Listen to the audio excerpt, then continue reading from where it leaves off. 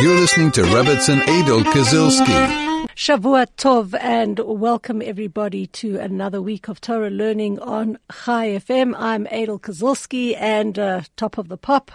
First Torah lesson of the week. We are learning the book of Bereshit, the book of Genesis, where we are exploring the mysteries of creation. We've had a little bit of a hiatus. I wasn't here for the last 2 weeks, so we're going to be picking up from the last time we were together. We had finished up the second day of creation, which ended up in verse 9. No, I lie. Verse 8.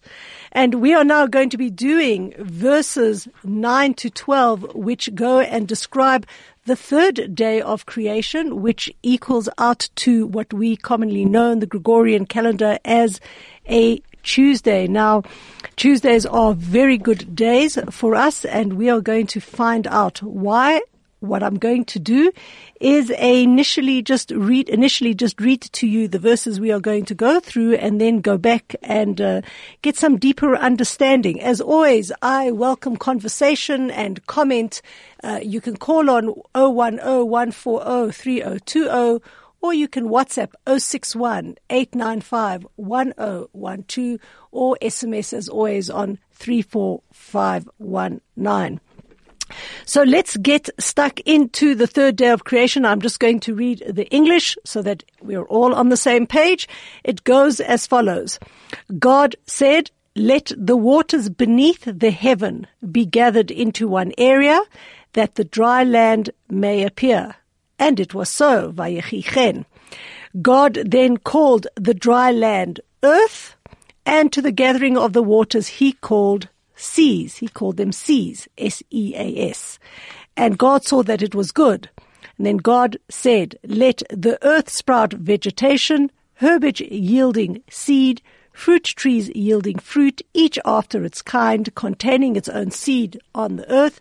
And it was so. And the earth brought forth vegetation, herbage yielding seed after its kind, trees yielding fruit, each containing its seed after its kind. God saw that it was good, and it was evening, and it was morning, a third day. So quite an action-packed day in terms of things happening. And what we find is that the third day actually is a continuation of the second day of creation. If you go back to the podcasts, you will hear that the second day of creation was about God separating the waters, the water that seemed to fill the entire space of this universe, and he made upper waters and lower waters.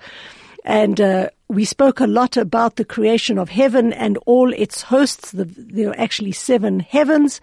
That really was dealt with on the second day, but that job was not completed. It spilled over, and excuse that pun, it spilled over into the third day. And it is on the third day then that God takes the water that covered the earth. At this point in time, we do not see land.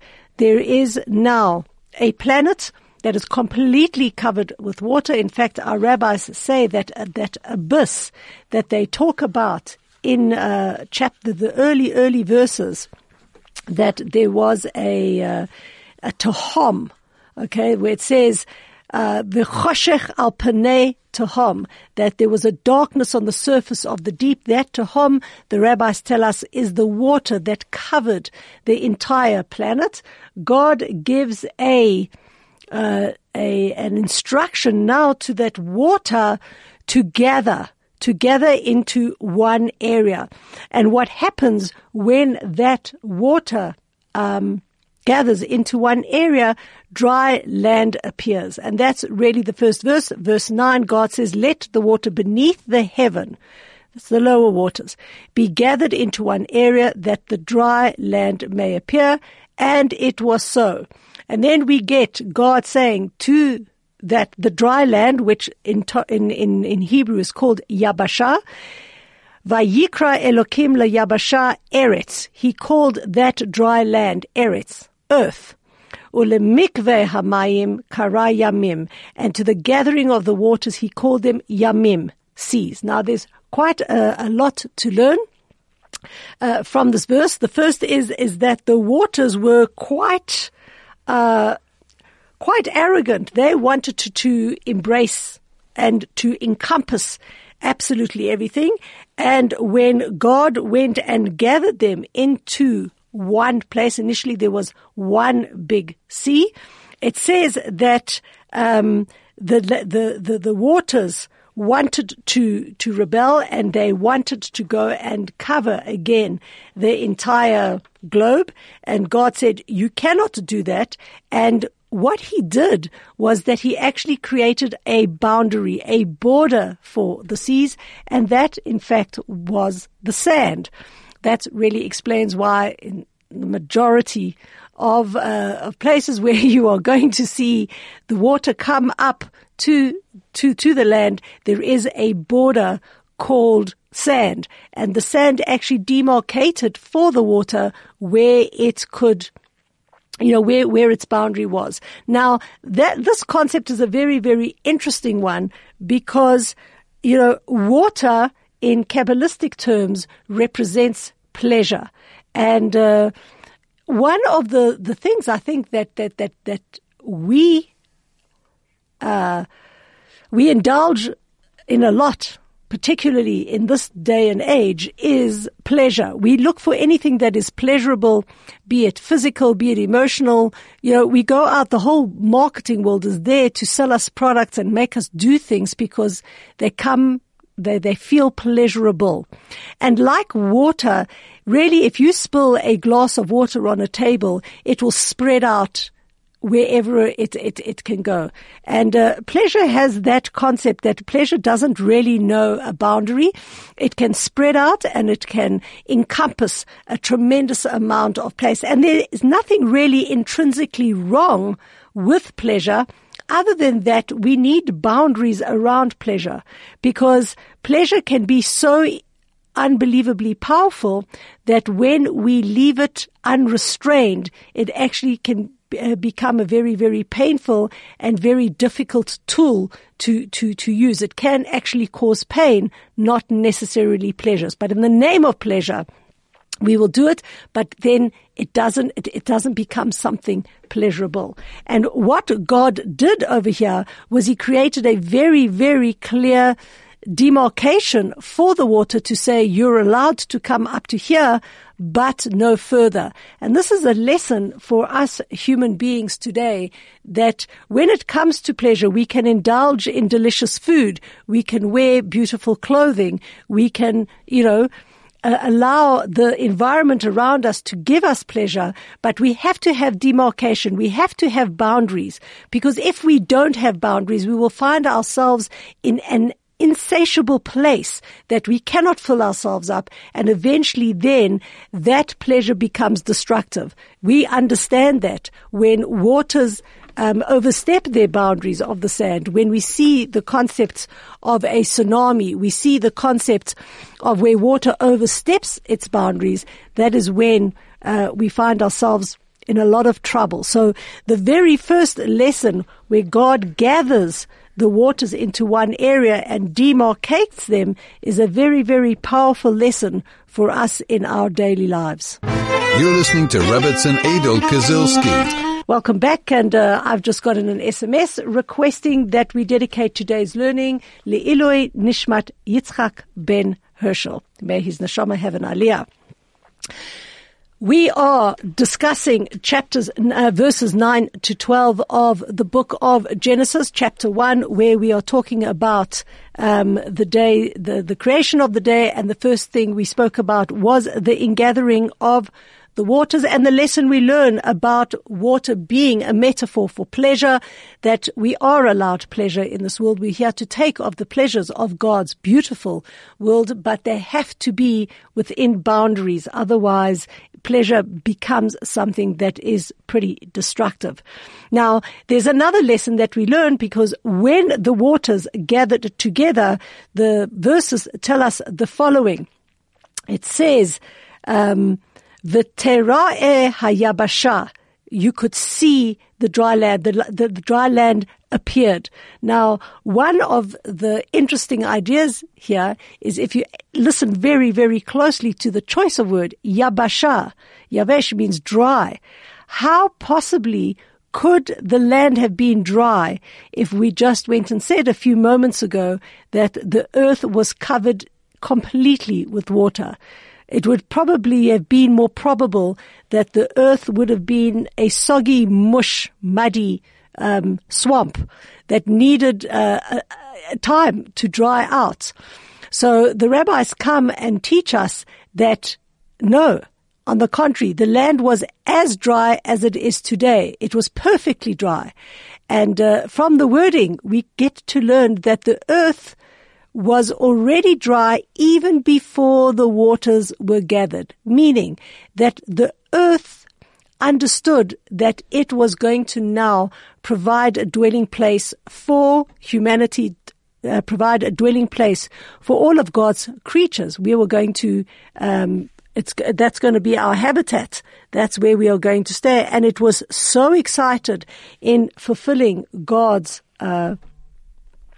word that it dried up even before the water was removed.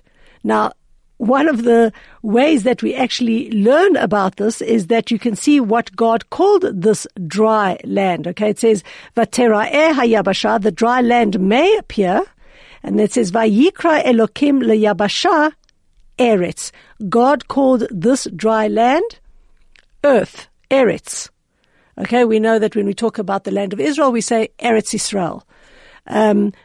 What is the shorish? What is the root of the word Eretz? It's ratz, to run. And here is another powerful lesson for us, that just as the earth ran to do God's will, they anticipated, they knew that it was going to be, not they, it, I guess, knew it was going to be a place of habitation for humanity, for the animal kingdom, for the plant kingdom. It was so excited to fulfill the mitzvah that it anticipated it, and it dried itself out before the waters disappeared. So what does this teach us? It teaches us that when one has the opportunity to do something good, one should not delay. One should do it immediately. As the Torah teaches us, one doesn't know how long he will live.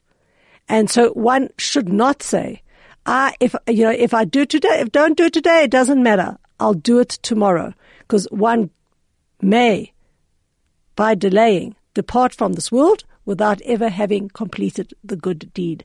So it's a lesson in zrizut, okay, in being fastidious, in seeing an opportunity, and if there is that opportunity, grab the opportunity. Be like that dry land and go out and do what you can at the first instance that you can, because you never know what will unfold moving forward. So that's a second very interesting lesson just from the way the words played out. Now, one of the other things that I'd like to bring to everybody's attention is the fact that when one understands how the world had developed, today we're actually getting a glimpse into how the world as we know it came into being. The mountains, the high peaks, the seas, the beauty of it all. The Torah teaches us that we need to be very appreciative, and we need to be very connected to the fact that nature in its beauty and in its glory is the handiwork of God. And we are taught that when one sees mountains, high peaks, or the sea, one hasn't seen it for 30 days, one must make a blessing. The blessing can be found in most of the Siddurim. Certainly I know that they're found in the Art Scroll Siddurim. The blessing is as follows: Baruch atah Hashem Elokeinu melech haolam. I'm not pronouncing God's name because I ain't looking at a mountain now. But in teaching, blessed are you, Hashem, King of the universe, Oseh Ma'aseh Bereshit, that you are the maker of the work of creation. So if one goes on a trip to Alaska, or one sees tremendous beauty. We don't really have to go all the way to Alaska. I think that Cape Town would count very much as part of it. You see beautiful mountains, high peaks, or the sea, then you say the blessing, Oseh Ma'aseh Bereshit. That is, if you have not said it in the last 30 days, you haven't seen that in the last 30 days. There's one exception, and that is that when one sees the Mediterranean Sea in particular, meaning we say Oseh Maseh Bereshit, if we go down to Cape Town, we see the Atlantic Ocean, we see the Indian Ocean, all oceans fall under Oseh Maseh Bereshit. But if one sees the Mediterranean Sea, which obviously leads to the Holy Land, then the blessing changes to Baruch Atah Hashem Elokeinu Melech HaOlam, blessed are you, Hashem, King of this universe, Oseh Hayam Hagadol, he who is the maker of the Great Sea.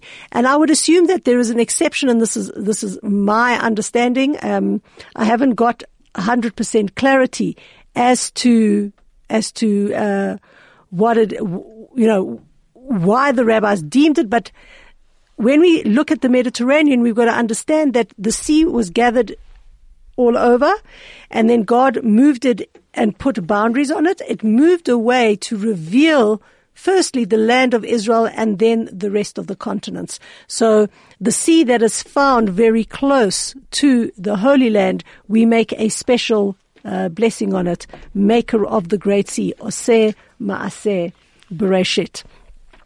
Now, verses, the one last verse that finishes up the culmination of the second day. We are on the third day, but it is the culmination of the second day's work. God says, let me gather the waters under the heavens into one place. Let dry land appear. Vayikra Elokim leyabasha eretz. God calls the dry land earth. Ule mikveh hamayim kara yamim. God calls the gathering of the waters yamim. Here the word yam is singular. Yamim means plural. And the rabbis pick up on that and saying that although that single gathering of waters diversified throughout the dry land, it actually formed separate seas, the truth is that it came from one source. And Rashi says a very interesting idea over here. He says, although all the waters really formed one great sea, God calls them yamim, seas, in the plural, because the fish caught in Akko do not have the same taste as the fish caught in Aspamfa, which some people say is Spain. And here is like just a glimpse, and I will be sharing more of that as we get along into the understanding of the complexity of the world, of how the rabbis knew a tremendous amount about astrology, about botany, about the animal kingdom, the plant kingdom, long before we had the secular knowledge that came into this world, and we had scientists that actually looked at it all. Here we've got Rashi saying that it's called Yamim, the sea was called Yamim, because you will not find the same species of fish all over the world. It will depend on the different parts of the waters, which shows a diversity. Vayar Elokim Kitov, God saw this separation, this dry land appearing, and the water ingathering as good, and he says the words Ki Tov. Now here is a very interesting idea, is that if you look in today's creation, the creation that happened on Tuesday, God says the word Ki Tov twice. He finishes off now the separation of the dry land and the waters, and he says the word kitov, and then he gives an instruction for the vegetation to grow, which we are going to get into much more detail. And at the end of that, he says again, Vayar Elokim Kitov, and he saw it was good, which means that Tuesday, out of all the days of the week, has been blessed Kitov, that it was good twice. And we don't let any minutiae miss us. Jews are known to use Tuesday as the most blessed day of the week, of the working week. Obviously, Shabbos is the most important day, but of the days of the week, Tuesday is the most blessed, and it is a custom that on Tuesdays we will go out of our way, for example, to get married, because it has a double blessing of Kitov. It is a very good day to do good things, particularly when one is setting up home. That is in opposition to Mondays, where we spoke about Mondays. We have Blue Mondays, and the reason why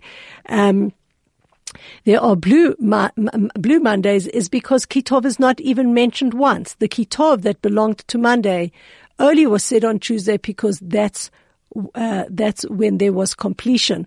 Very interestingly, our Torah teaches us that on a Monday, one should not set a dowry on that day, nor open a new business and not begin anything new, simply because we know on Monday, and you can go back and listen to the podcast, strife and purgatory were created on that day, and Monday has harmful aspects. That's why, quite frankly, all of us wake up on a Monday and we find it very hard to get out of bed and to get going. So Tuesday, nevertheless, is a fantastic day because we have the words Kitov twice. An invitation to all of you out there, if you have any questions or you have any comments on what I'm sharing, please join into the conversation. You can SMS on 34519 or you can WhatsApp on 061-895-1019. Do you find Mondays particularly difficult? Has anybody out there got married on a Tuesday? I'm going to raise my hand on that one. Were you aware that there actually there's different energies for each and every single day? Are you in tune with those energies? Let me know. 34519. Verse 11 begins then the description of how organic life came into being, and we have the instruction from God. Tache haaretz deshe. Esef mazria zera, etz pri ose pri lemino, asher zaro bo kol haaretz.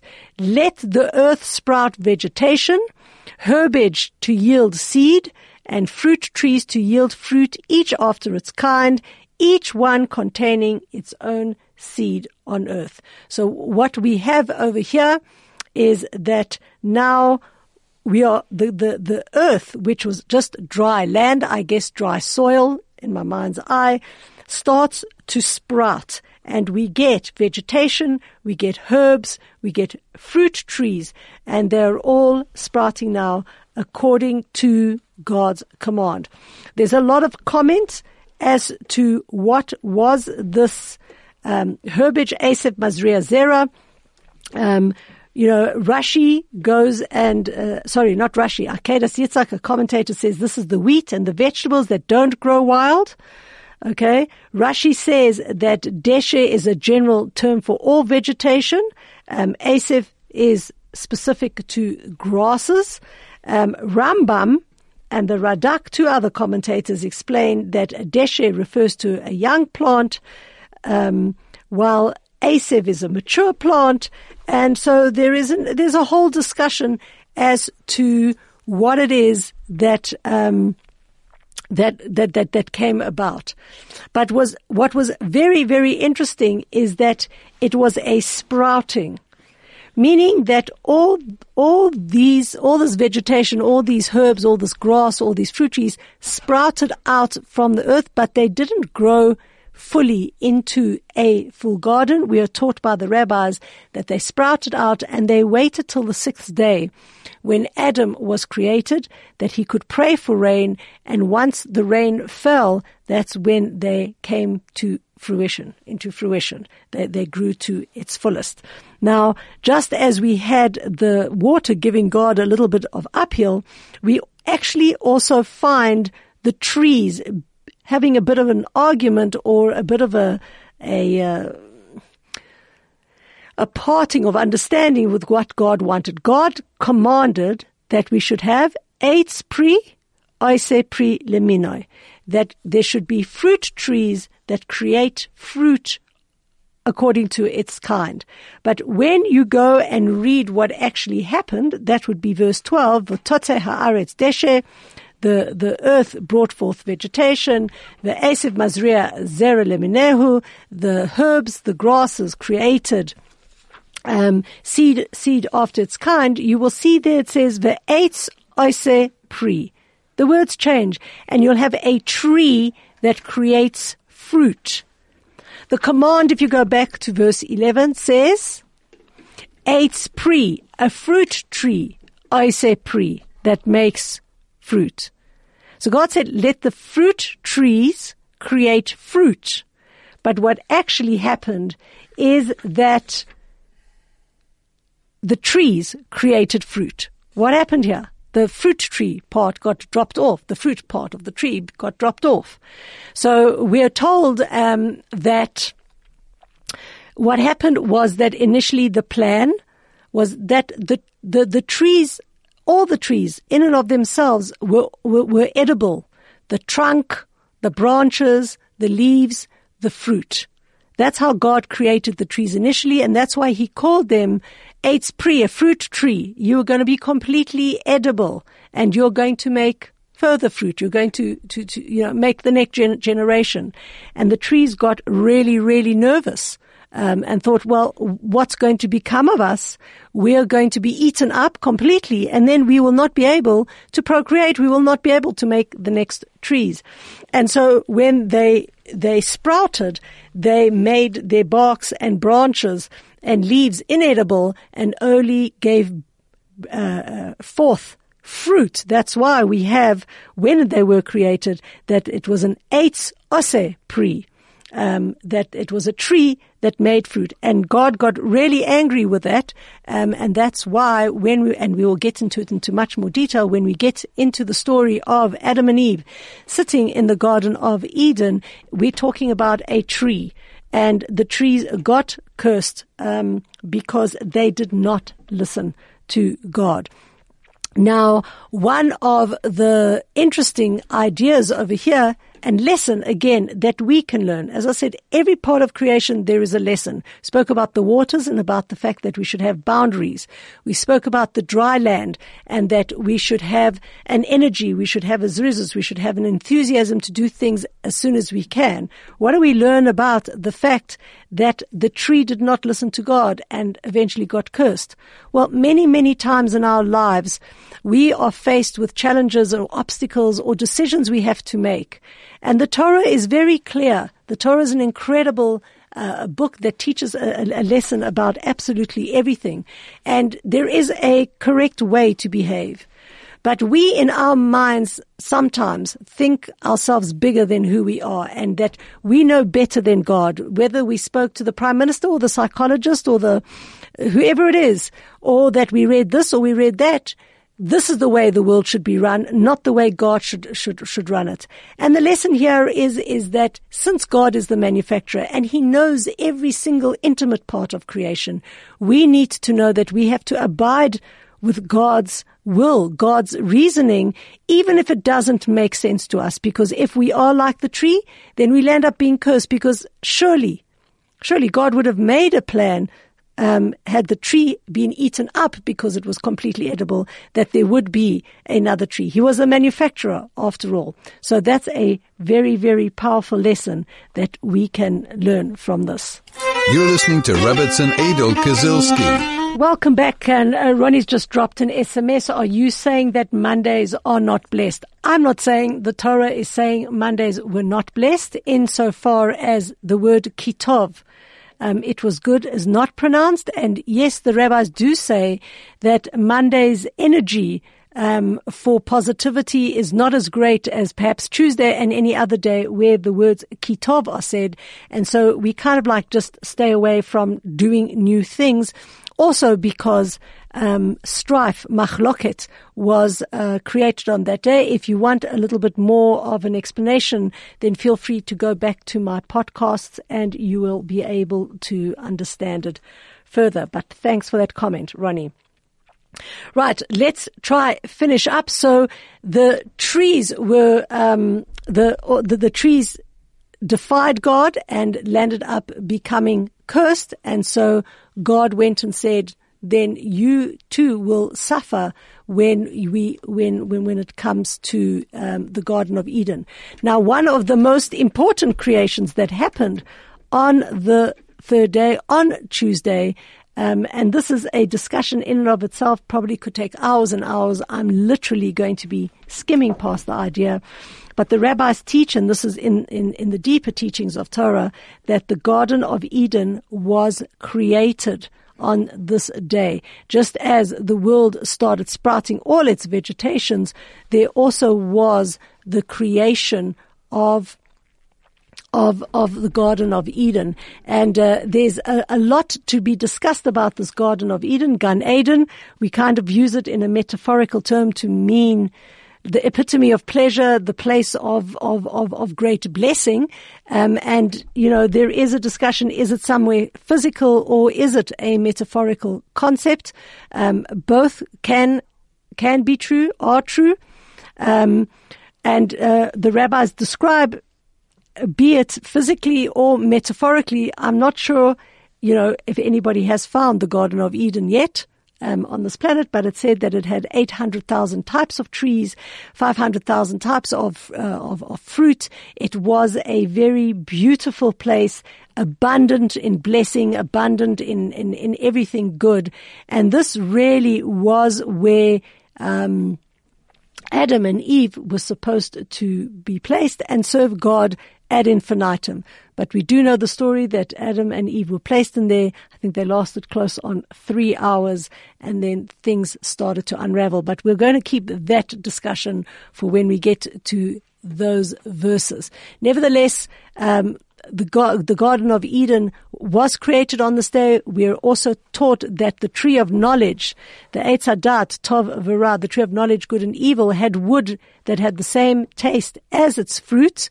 And it was only afterwards that the trees were cursed by the sin of Adam, and the barks of the trees and lost its flavor. Pretty interesting over here. What I want to just also bring, and again, this is going to be a quick skim over because it's pretty elaborate, but just as we described in the podcast before this one regarding the heavens, that in fact there were 7 heavens that were created. In fact, we are told by the rabbis that 7 earths were created, one above the other. And in between each one there are subterranean waters, and they give names to these earths. One is called Eretz, then we've got Adama, Gay, Nashia, Tzia, Arka, and Tevel. The rabbis teach that we live on Tevel, which is the largest earth of them all. And the reason why we have 7 earths is that they parallel the 7 firmaments, each one having its own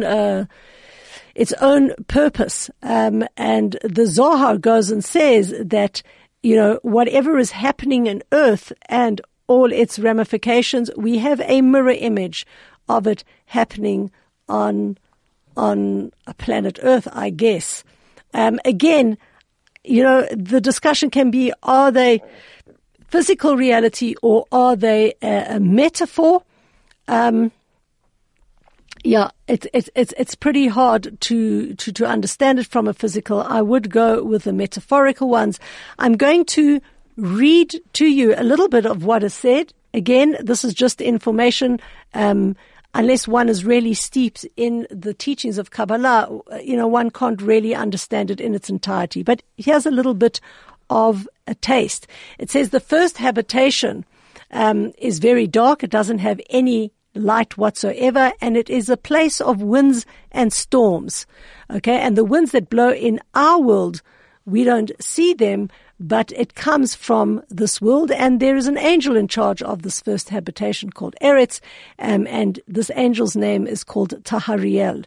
Okay, and he's in charge of that earth. The second habitation has some light. It says here, there are angels who cause people to do wrong and advise them to walk in an evil path.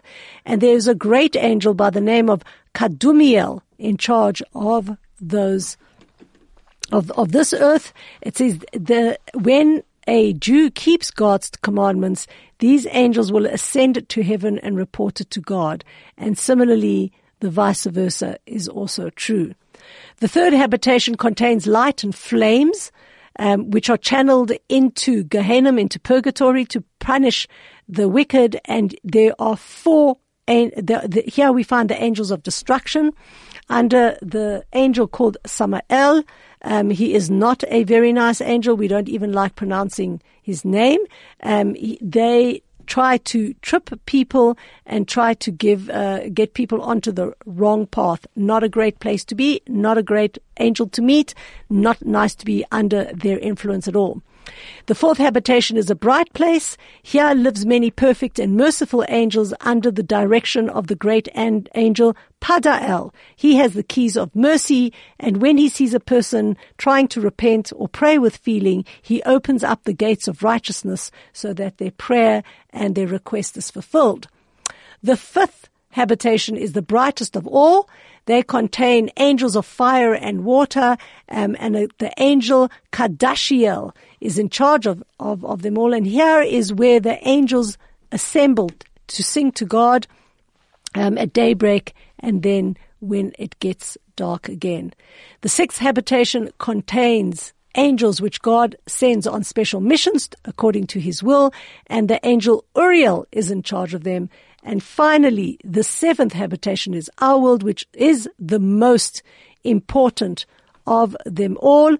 And this is where we need to keep our focus, because this is where it's at. This is the center of the universe. And just very interesting, just to make a point that the first land to be created, the first place to be created was Jerusalem. In fact, the Even Ashtir, what's called the stone of foundation, it was from there that the world, the dry land, started to spread out. So the first land to be created was the Holy Land, and then it all spread out to all the other lands. And this perhaps is very much an explanation as to why we have this obsession, not only now in our time, but for the last 5,700 odd years of creation. There's always been an obsession with the land of Israel and it being the eye of the universe. And it has to resonate in a subconscious way in the consciousness of mankind that, everything that has ever happened to us did start from that point.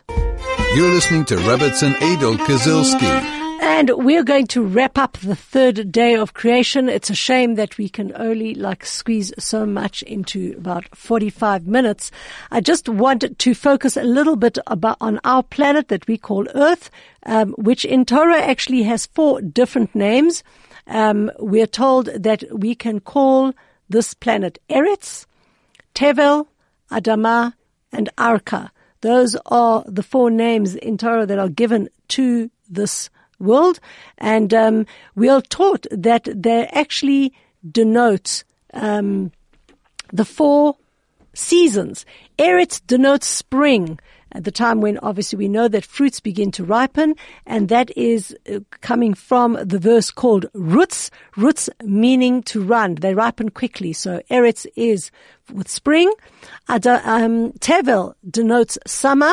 That's when the fruits acquire flavor. It has a tavalan, a seasoning, and therefore the word Tevel is given to earth. Adama denotes autumn, because that's when the land dries up and forms clumps of earth, Adama. And Arka denotes winter, because that's when the earth is empty, rake, from Arka, rake, and there no fruit remains. So that is a very interesting thing that you will see that we will be able to call planet Earth by 4 different names. One of the interesting things also that you can read, particularly in the Ma'am Lo'ez commentary of the Torah, is that the earth, in the various places, in all these habitations, there is the creation of certain bizarre creatures. Okay, and this, I guess, is the source of the secular mythology that then kind of takes things out of context. But there is the concept that there are certain bizarre creatures, some that have 2 faces, some 4, one have single sides, all sorts of things. There's also the concept that in the creation of Tuesday, we have a very small people created, like pygmies, I guess, like these little, like, you think of Snow White and the Seven Dwarfs, these little guys. And the Torah goes, it says they appear disfigured. They have 2 holes in their heads instead of nostrils. They have poor memories. They're all over the place. And so, the Torah is replete with all of these creations. But I think the most important thing to understand, and this was something that the Lubavitcher Rebbe of blessed memory said to somebody, I think, who came from NASA. I stand to be corrected if it was from NASA, but somebody who was involved in looking for extraterrestrials. Like, he asked the Rebbe, are there extraterrestrials? And the Rebbe did not say no. He said, and if there are, so what? Meaning, like, so what if we have pygmies? So what if we have bizarre creatures? So what if we have 7 earths and 7 heavens? What the Torah comes to teach us is that the world that is of most importance, for which the rest of the universe and its entirety and everything in it was created, was planet Earth.